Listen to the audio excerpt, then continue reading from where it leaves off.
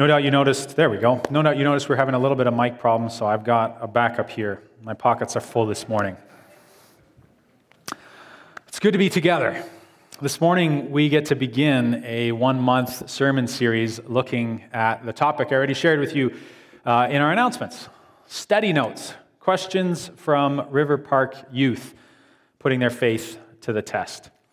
This is one of the joys of being a Mosaic community, that as we see and recognize different groups within our church, we get to see and hear different perspectives and questions from our diverse members. And so over the next month, Pastor Harrison and myself are going to try and answer some of the questions and address some of the concerns from the youth that are in our church. But also, we want to celebrate the insights and contributions of our youth. And so youth, I know that I have not directly asked all of you for questions. Pastor Harrison and I have solicited some, and we've got a couple other people to talk with still. So if you've got a question as a youth, and you think you'd like an answer, or you'd like to see it included in this series in some way, come pester me after the service. I'm also going to join you guys as youth at that party after the service, and so you can ask me there as well. Today, though, we're looking at the Bible. And I've entitled this sermon, "The Bible is a Strange Book." Because it is. I've shared with all of you that I love reading. I love reading widely, all kinds of different things. One of my favorite authors is the astrophysicist Neil deGrasse Tyson. And in 2017, Neil deGrasse Tyson wrote a book called Astrophysics for People in a Hurry. So, if you think that the Bible could be thicker, try and imagine all of space and time crammed into 200 pages. That's what he attempts to do anyway. And so it's no surprise, right? When an interesting person writes an interesting book, then there's a lot of publicity. And so I want to share just a brief video clip from an interview that he did with Stephen Colbert, a late-night talk show host who's also a devout Roman Catholic.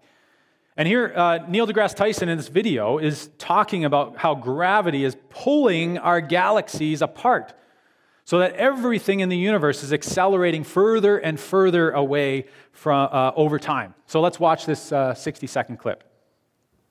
Everything we know about the history of the universe comes to us from these galaxies. If they accelerate beyond our horizon, the next generation of cosmic explorers will only have the stars of the Milky Way to think about. And there would have been an entire chapter of the universe ripped from their view. And they will be trying to contemplate an understanding of the universe without a significant part of what its past was. And so I lose sleep wondering, today, was there some previous chapter ripped from the universe itself? And here we are. And here we are, touching the elephant, not knowing that, in fact, there's an elephant standing there. Or maybe there's the shadow of the elephant and the elephant has been moved. We don't know what we don't know. And this leaves me awake at night. We don't know what we don't know, he says, and this leaves me awake at night. Now, probably all of us agree that science, including astrophysics, can tell us a whole lot about our world and our universe. And we're not this morning going to focus on the conversation between science and faith. But even though science, one of the smartest astrophysics in the world, even though he recognizes that there are some things that science can't tell us or isn't able to tell us about the world, even though science can't tell us everything about the world, do we dismiss science? Of course not. When we don't understand one part, we continue to look elsewhere in the universe for answers. We study the problem with more intensity and purpose. We invite new eyes and new perspectives. Now, what about the Bible? I give you that analogy or that story about science and astrophysics as an analogy, that if that's how we interact with the world, that's perhaps also how we should interact with God's Word. So if science offers us one understanding or one window, one perspective into our world, What does the Bible offer? To answer that question, we need to understand what the Bible is and also what it isn't. So let's start with what it isn't. The Bible isn't a dictionary where you can quickly reference an answer or a definition for any topic. The Bible also doesn't speak about everything. In fact, it says that it doesn't speak about everything.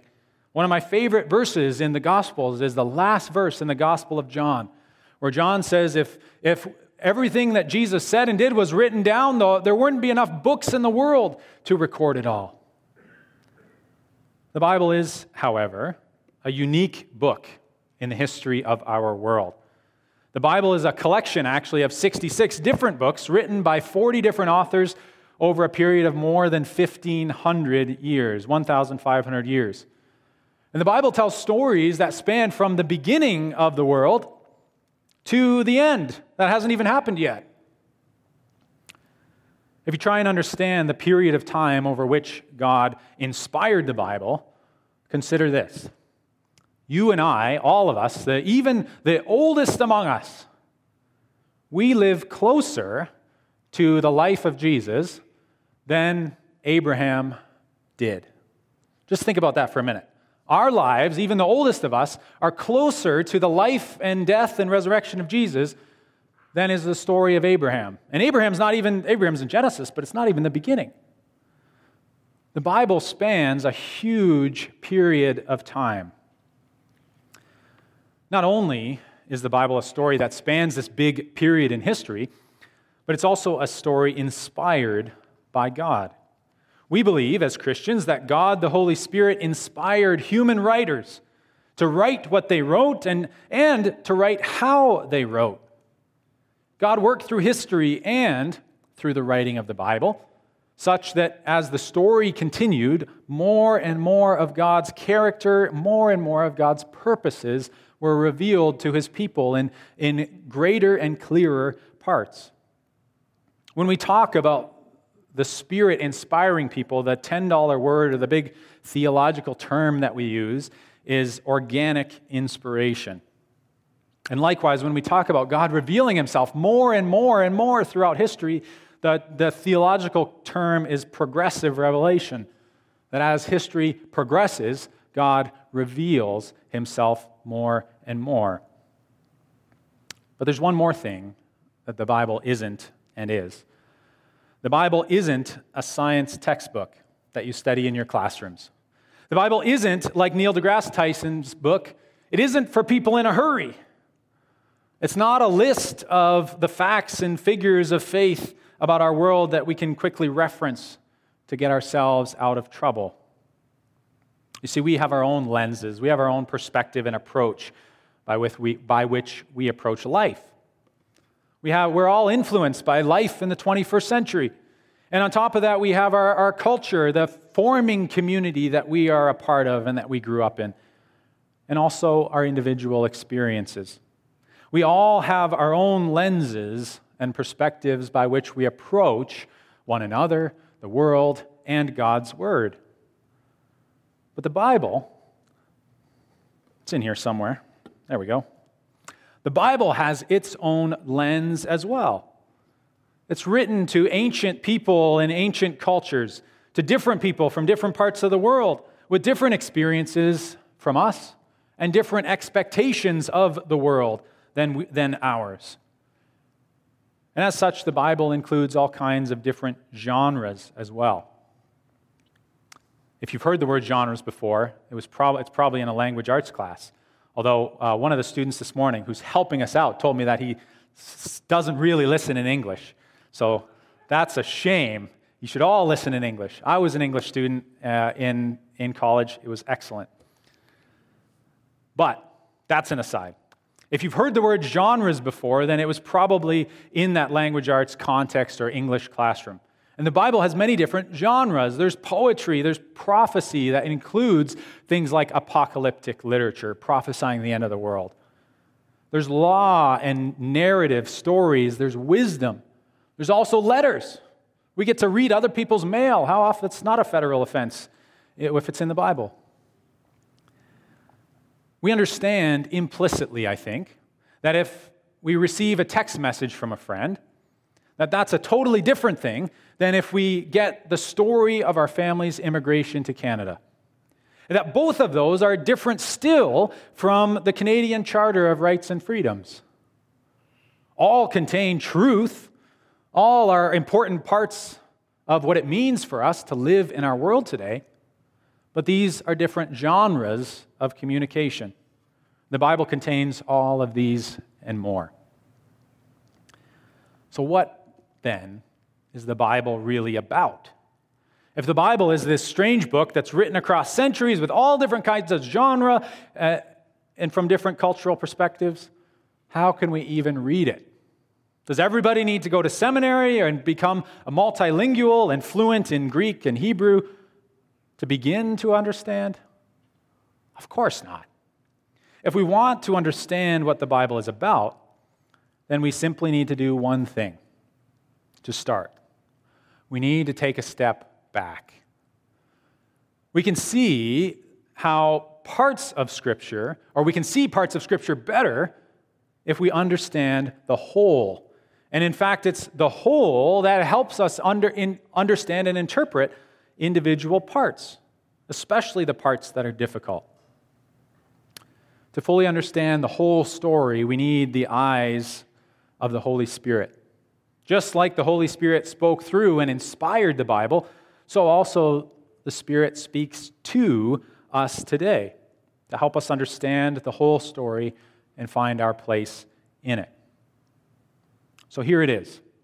The Bible teaches us who God is, what it means to be a part of God's family, and how to remain in close relationship with God. But from start to finish, the Bible is mainly about God. The Bible tells us that God is eternal and consistent. This is the reason why the Bible is still important today. Because if God is eternal and consistent, then how God interacted with people in the past helps us today to understand how God will interact with us and what God will continue to do in the future. We need to know how the Bible was written and what part of the story we're reading in order to better understand it. And we need to see that all the parts fit into the whole.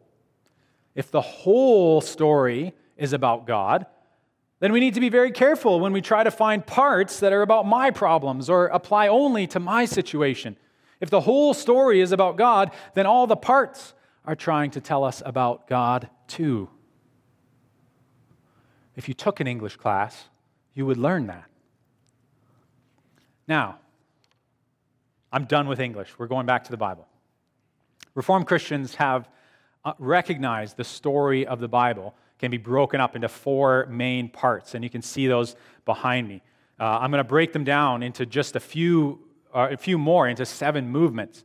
But you can see behind me there how creation and then the fall and redemption, how those things continue to affect those of us today, those little people there where we find ourselves in history. And how all of those come to an end and find their fulfillment in the new creation, when Jesus returns and ushers in heaven on earth. But as I said, I want to break these down just a little further so we can see that there's creation, rebellion, Old Testament promise, Christ, the New Testament promise, a final judgment, and then our new creation. And so even how we understand these 7 movements tells us a lot about the lens through which we approach the Bible. So we could emphasize some parts of the Bible, and we could tell the story this way. This is 150 words, and if I butcher it, it'll be 160.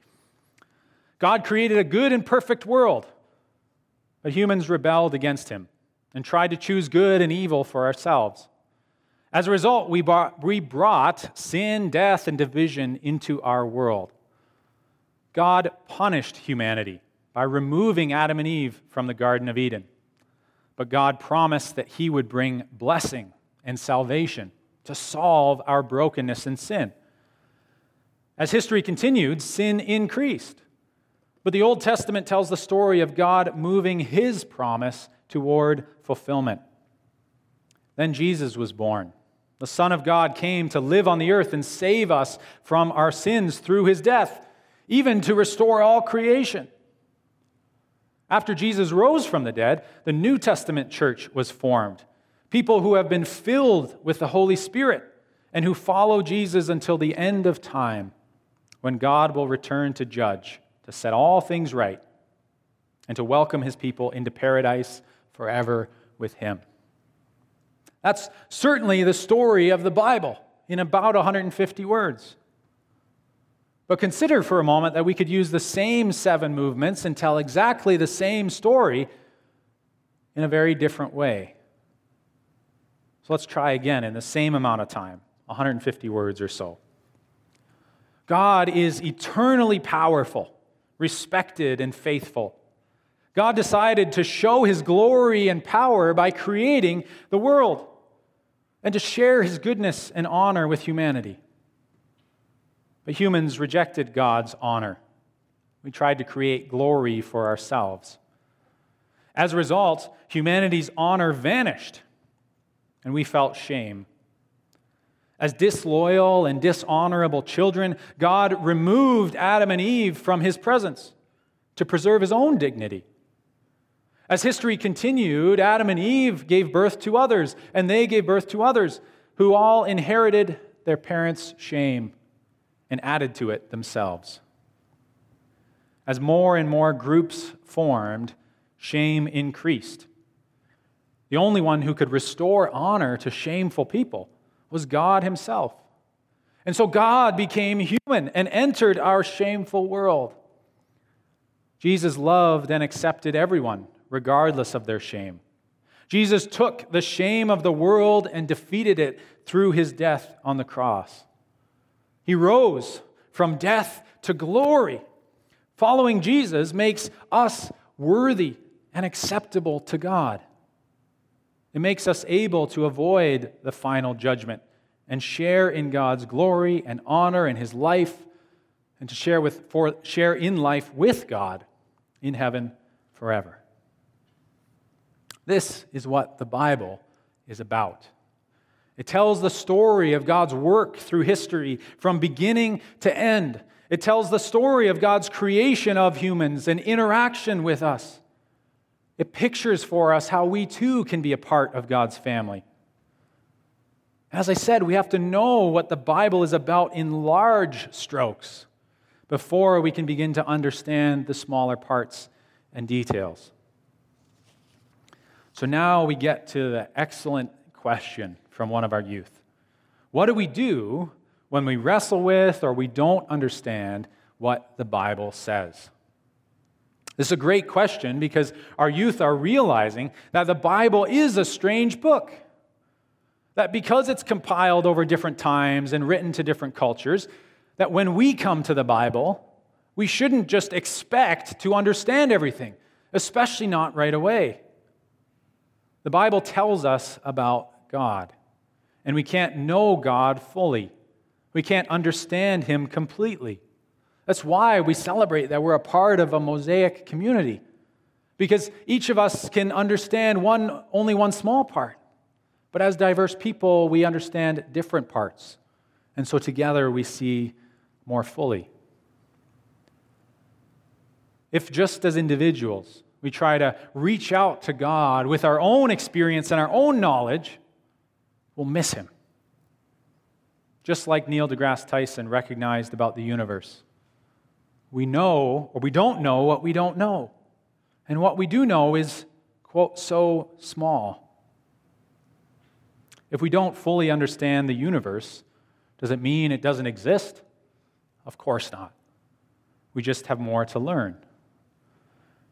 Likewise, the Bible tells us that God has reached out to us, that he's used human language and expressions and words. He's used content to meet us as people where we are, at a cultural level, at an individual level, at a certain point in time. And the Bible also tells us that God continues to reach out to his people today. As we saw in that diagram before, that the fall, both creation and the fall, continue to affect us.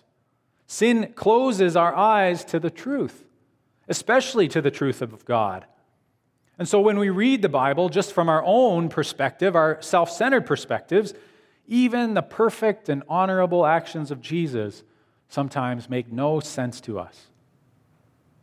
We can only see from our limited perspective, but our limited perspective isn't enough. However, God, in his perspective, is focused on others. He's focused not on himself, but on love. And God is not limited as we are. He is unlimited. If we only keep our own lens, we'll continue to struggle. But because the Bible is inspired by the Holy Spirit all those years ago, it can also be revealed by the Holy Spirit to us today. So here's a short and utterly insufficient answer to that excellent question. What do we do when we wrestle with or don't understand what the Bible says? First, we pray. We ask God to open our eyes to see and hear and understand what he's saying, because we don't come to Scripture alone. Second, we should talk with someone that we trust or respect who's also a part of God's family, because we don't come to Scripture alone. We read the Bible not just as individuals, but as a faith community. And it's part of the responsibility of God's family that we reach out and encourage one another to grow in faith, that we share the wisdom that the Holy Spirit has given us as individuals, the wisdom that God has blessed us with over the years, that we share that with others who are coming to faith and growing in faith, that we learn from them as well. Third, after praying and talking with someone you trust, try to understand. Try and understand two things. First, where is this passage in the story? The person who brought this to me had specific questions about specific verses, right? What does this one mean? And then turn a couple pages, what does that mean? Try and understand where your questions are, where they fit in the big story. Which movement is it in? Which genre is it in? And then try and understand what the passage might have meant to its first audience. Learn more about the culture and expectations, the hopes of the people who first received the letter, of the audience that first received God's word. Now, this is where we always, I think, maybe always is overstating it, but barely, this is where we almost always get stuck. We think that we need to spend days or weeks or maybe even months. There's more to learn. There's more of the context, the original audience, more of their world to understand. There's more to understand about the passage and where it fits in the big story. But if we stop at number 3, we're going to stall out. Maybe even just throw up our hands and give up and say, well, I just don't know enough. So let me just pause for a second and say, don't do it. Don't stop there. If we linger just trying to understand, we're going to stall out. We can't fully understand God's perfect words. It doesn't mean they're incomprehensible. It doesn't mean we can't understand to the best of our abilities. And it doesn't mean that God's word is wrong or unimportant. Instead, it means that if the Bible is about God, then the Bible always points to God and never points back to itself. So we have to move on to the last step, which is taking a step of faith. After you've prayed and listened to the Spirit and talked with someone you trust and respect, after you've tried to understand a little bit, it's vitally important for us as Christians that we make a decision or a choice or an action based on our understanding. That we take a risk and try to be obedient to what God is calling us to do. See, the Christian faith is not a matter of getting the answers all right on paper. Sometimes I like to joke with people that when we get to heaven, God is not going to hand out a test to everybody, as it were, right? And say, make sure you get all the answers right, and then we'll let you in. Our faith is not about getting all the answers right on paper. Our faith is actually a matter of following Jesus and knowing God in intimate relationship. We so easily forget this, especially in the Western church, because we're such good segmenters, right? We know we can't understand the whole thing, so we want to understand just one little part. We can't understand the whole thing fully, so we want to understand one little part fully. Sometimes we even make the mistake of thinking the smaller the chunk, the better. By analogy, imagine that God is inviting us to go on a journey with Him, as He is. He's inviting us to go for a walk in the forest. We see a little beetle. We come to the first tree and we see a little beetle at work in a knothole in the tree.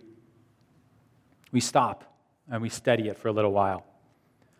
We cut down the tree and we study the hole. We dissect the beetle and we pin it to a card and we write its little Latin name underneath it. And we add it to our collection. But friends, God is trying to take us on a walk in the forest. It's so easy for us to get sidetracked with all the details. We make the same mistake with faith. You may think that it's necessary to get every little thing right, to understand the Bible as best as we can, and of course that's good and important work. But we can only get our faith right by living it. We can only get our faith right by living it. Paul says this in 1 Corinthians, a passage that we so often mistakenly think is about marriage. It says, if I speak in the tongue of men and angels, if I have not love, I am nothing. If I comprehend the mysteries of the galaxy but have not love, I am nothing.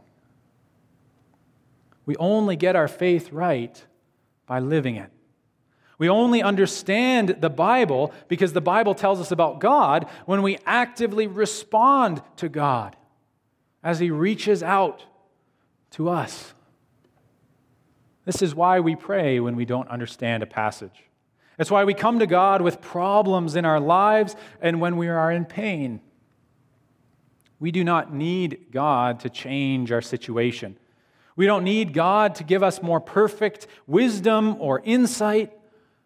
We may want those things. Those are good things. But what we need is for God to draw closer to us. We need Jesus to share His honor with us, to cover our shame. We need the Holy Spirit to fill us. God Himself is the answer to every question, to all of our longings. Please don't think that I'm saying that individual questions are unimportant.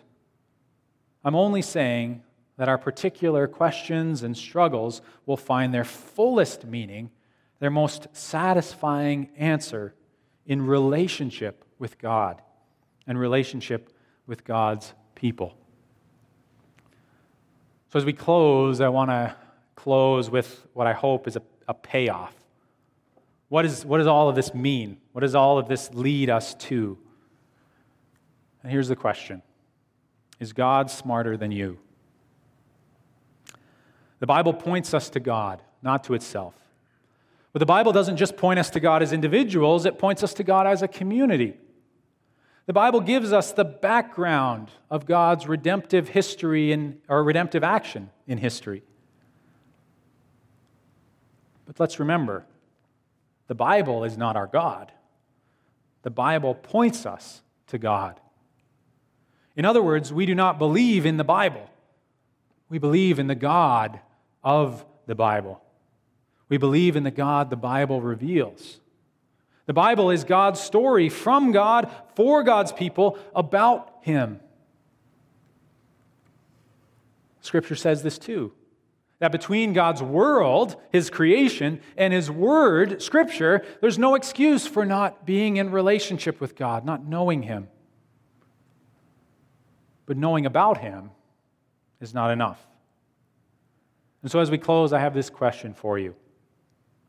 When you get to a part of the story, a part of the Bible that you wrestle with or don't understand, and it is a when, because the Bible is a strange book and we don't understand every part, certainly not as individuals. When you get to a part of the Bible that you wrestle with and don't understand, what will you do? Will you try in your own strength to understand and then decide to agree or disagree and move on? Will you continue to try to make your own honor? Or will you allow the honor of God to cover your shame? Will you insist that you know best? Or will you allow God and God's people to direct and guide your life? One thing we don't hear nearly enough in Scripture, one thing we don't hear nearly enough in church is how wise, how smart God is. Think about it for a moment. We might be interested in watching foolish people on the internet, scrolling through reels of one bad happening, one bad event, one slip, one fall after another. We spend hours doing that some days, especially our youth. But nobody would follow a fool. Nobody will follow a fool. So do you trust that God is smarter than you are? If He is, keep trying. Take another step of faith. You see, the purpose of the Christian life is not to fully understand. The purpose of the Christian life is to grow in wisdom and stature and favor with God and with humanity. The Bible points us to our wise God who can help us grow in every way into our head. That is Christ. Let's come to Him in prayer. Father God, we believe that You are smarter than we are. In a world where we are fascinated by fools, where we are interested to hear so many different voices and perspectives coming at us quickly and loudly, God, quiet our hearts to hear Your Holy Spirit speaking to us. Open our minds and open our hearts as we approach Your word and as we approach Your world. God, we thank You that You have given us Your Holy Spirit, that we just celebrated at Pentecost last Sunday. We celebrate that You have given us Your Holy Spirit and equipped us with everything we need to understand and also to act in obedience to You. We thank You, Lord, that You have given us a community to be a part of so that we do not have to follow You alone. That You have given us a diverse community that can help us to understand more fully Your character, Your desire, with our different perspectives, different experiences, different cultures. So, Holy Spirit, empower us as individuals and as a community to take steps of faith, boldly relying on Your grace, eager to get it wrong, because we know that even our desires to please You do in fact please You, even when things don't work out in our world the way that we'd like. Father, give us the boldness and courage that comes with knowing that we share in Your honor, that You have shared Your honor and Your glory with us, and You have entrusted us with the work of Your hands.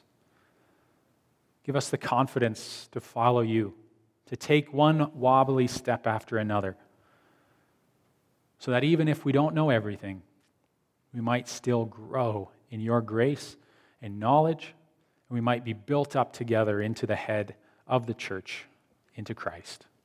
It's in His name we pray. Amen.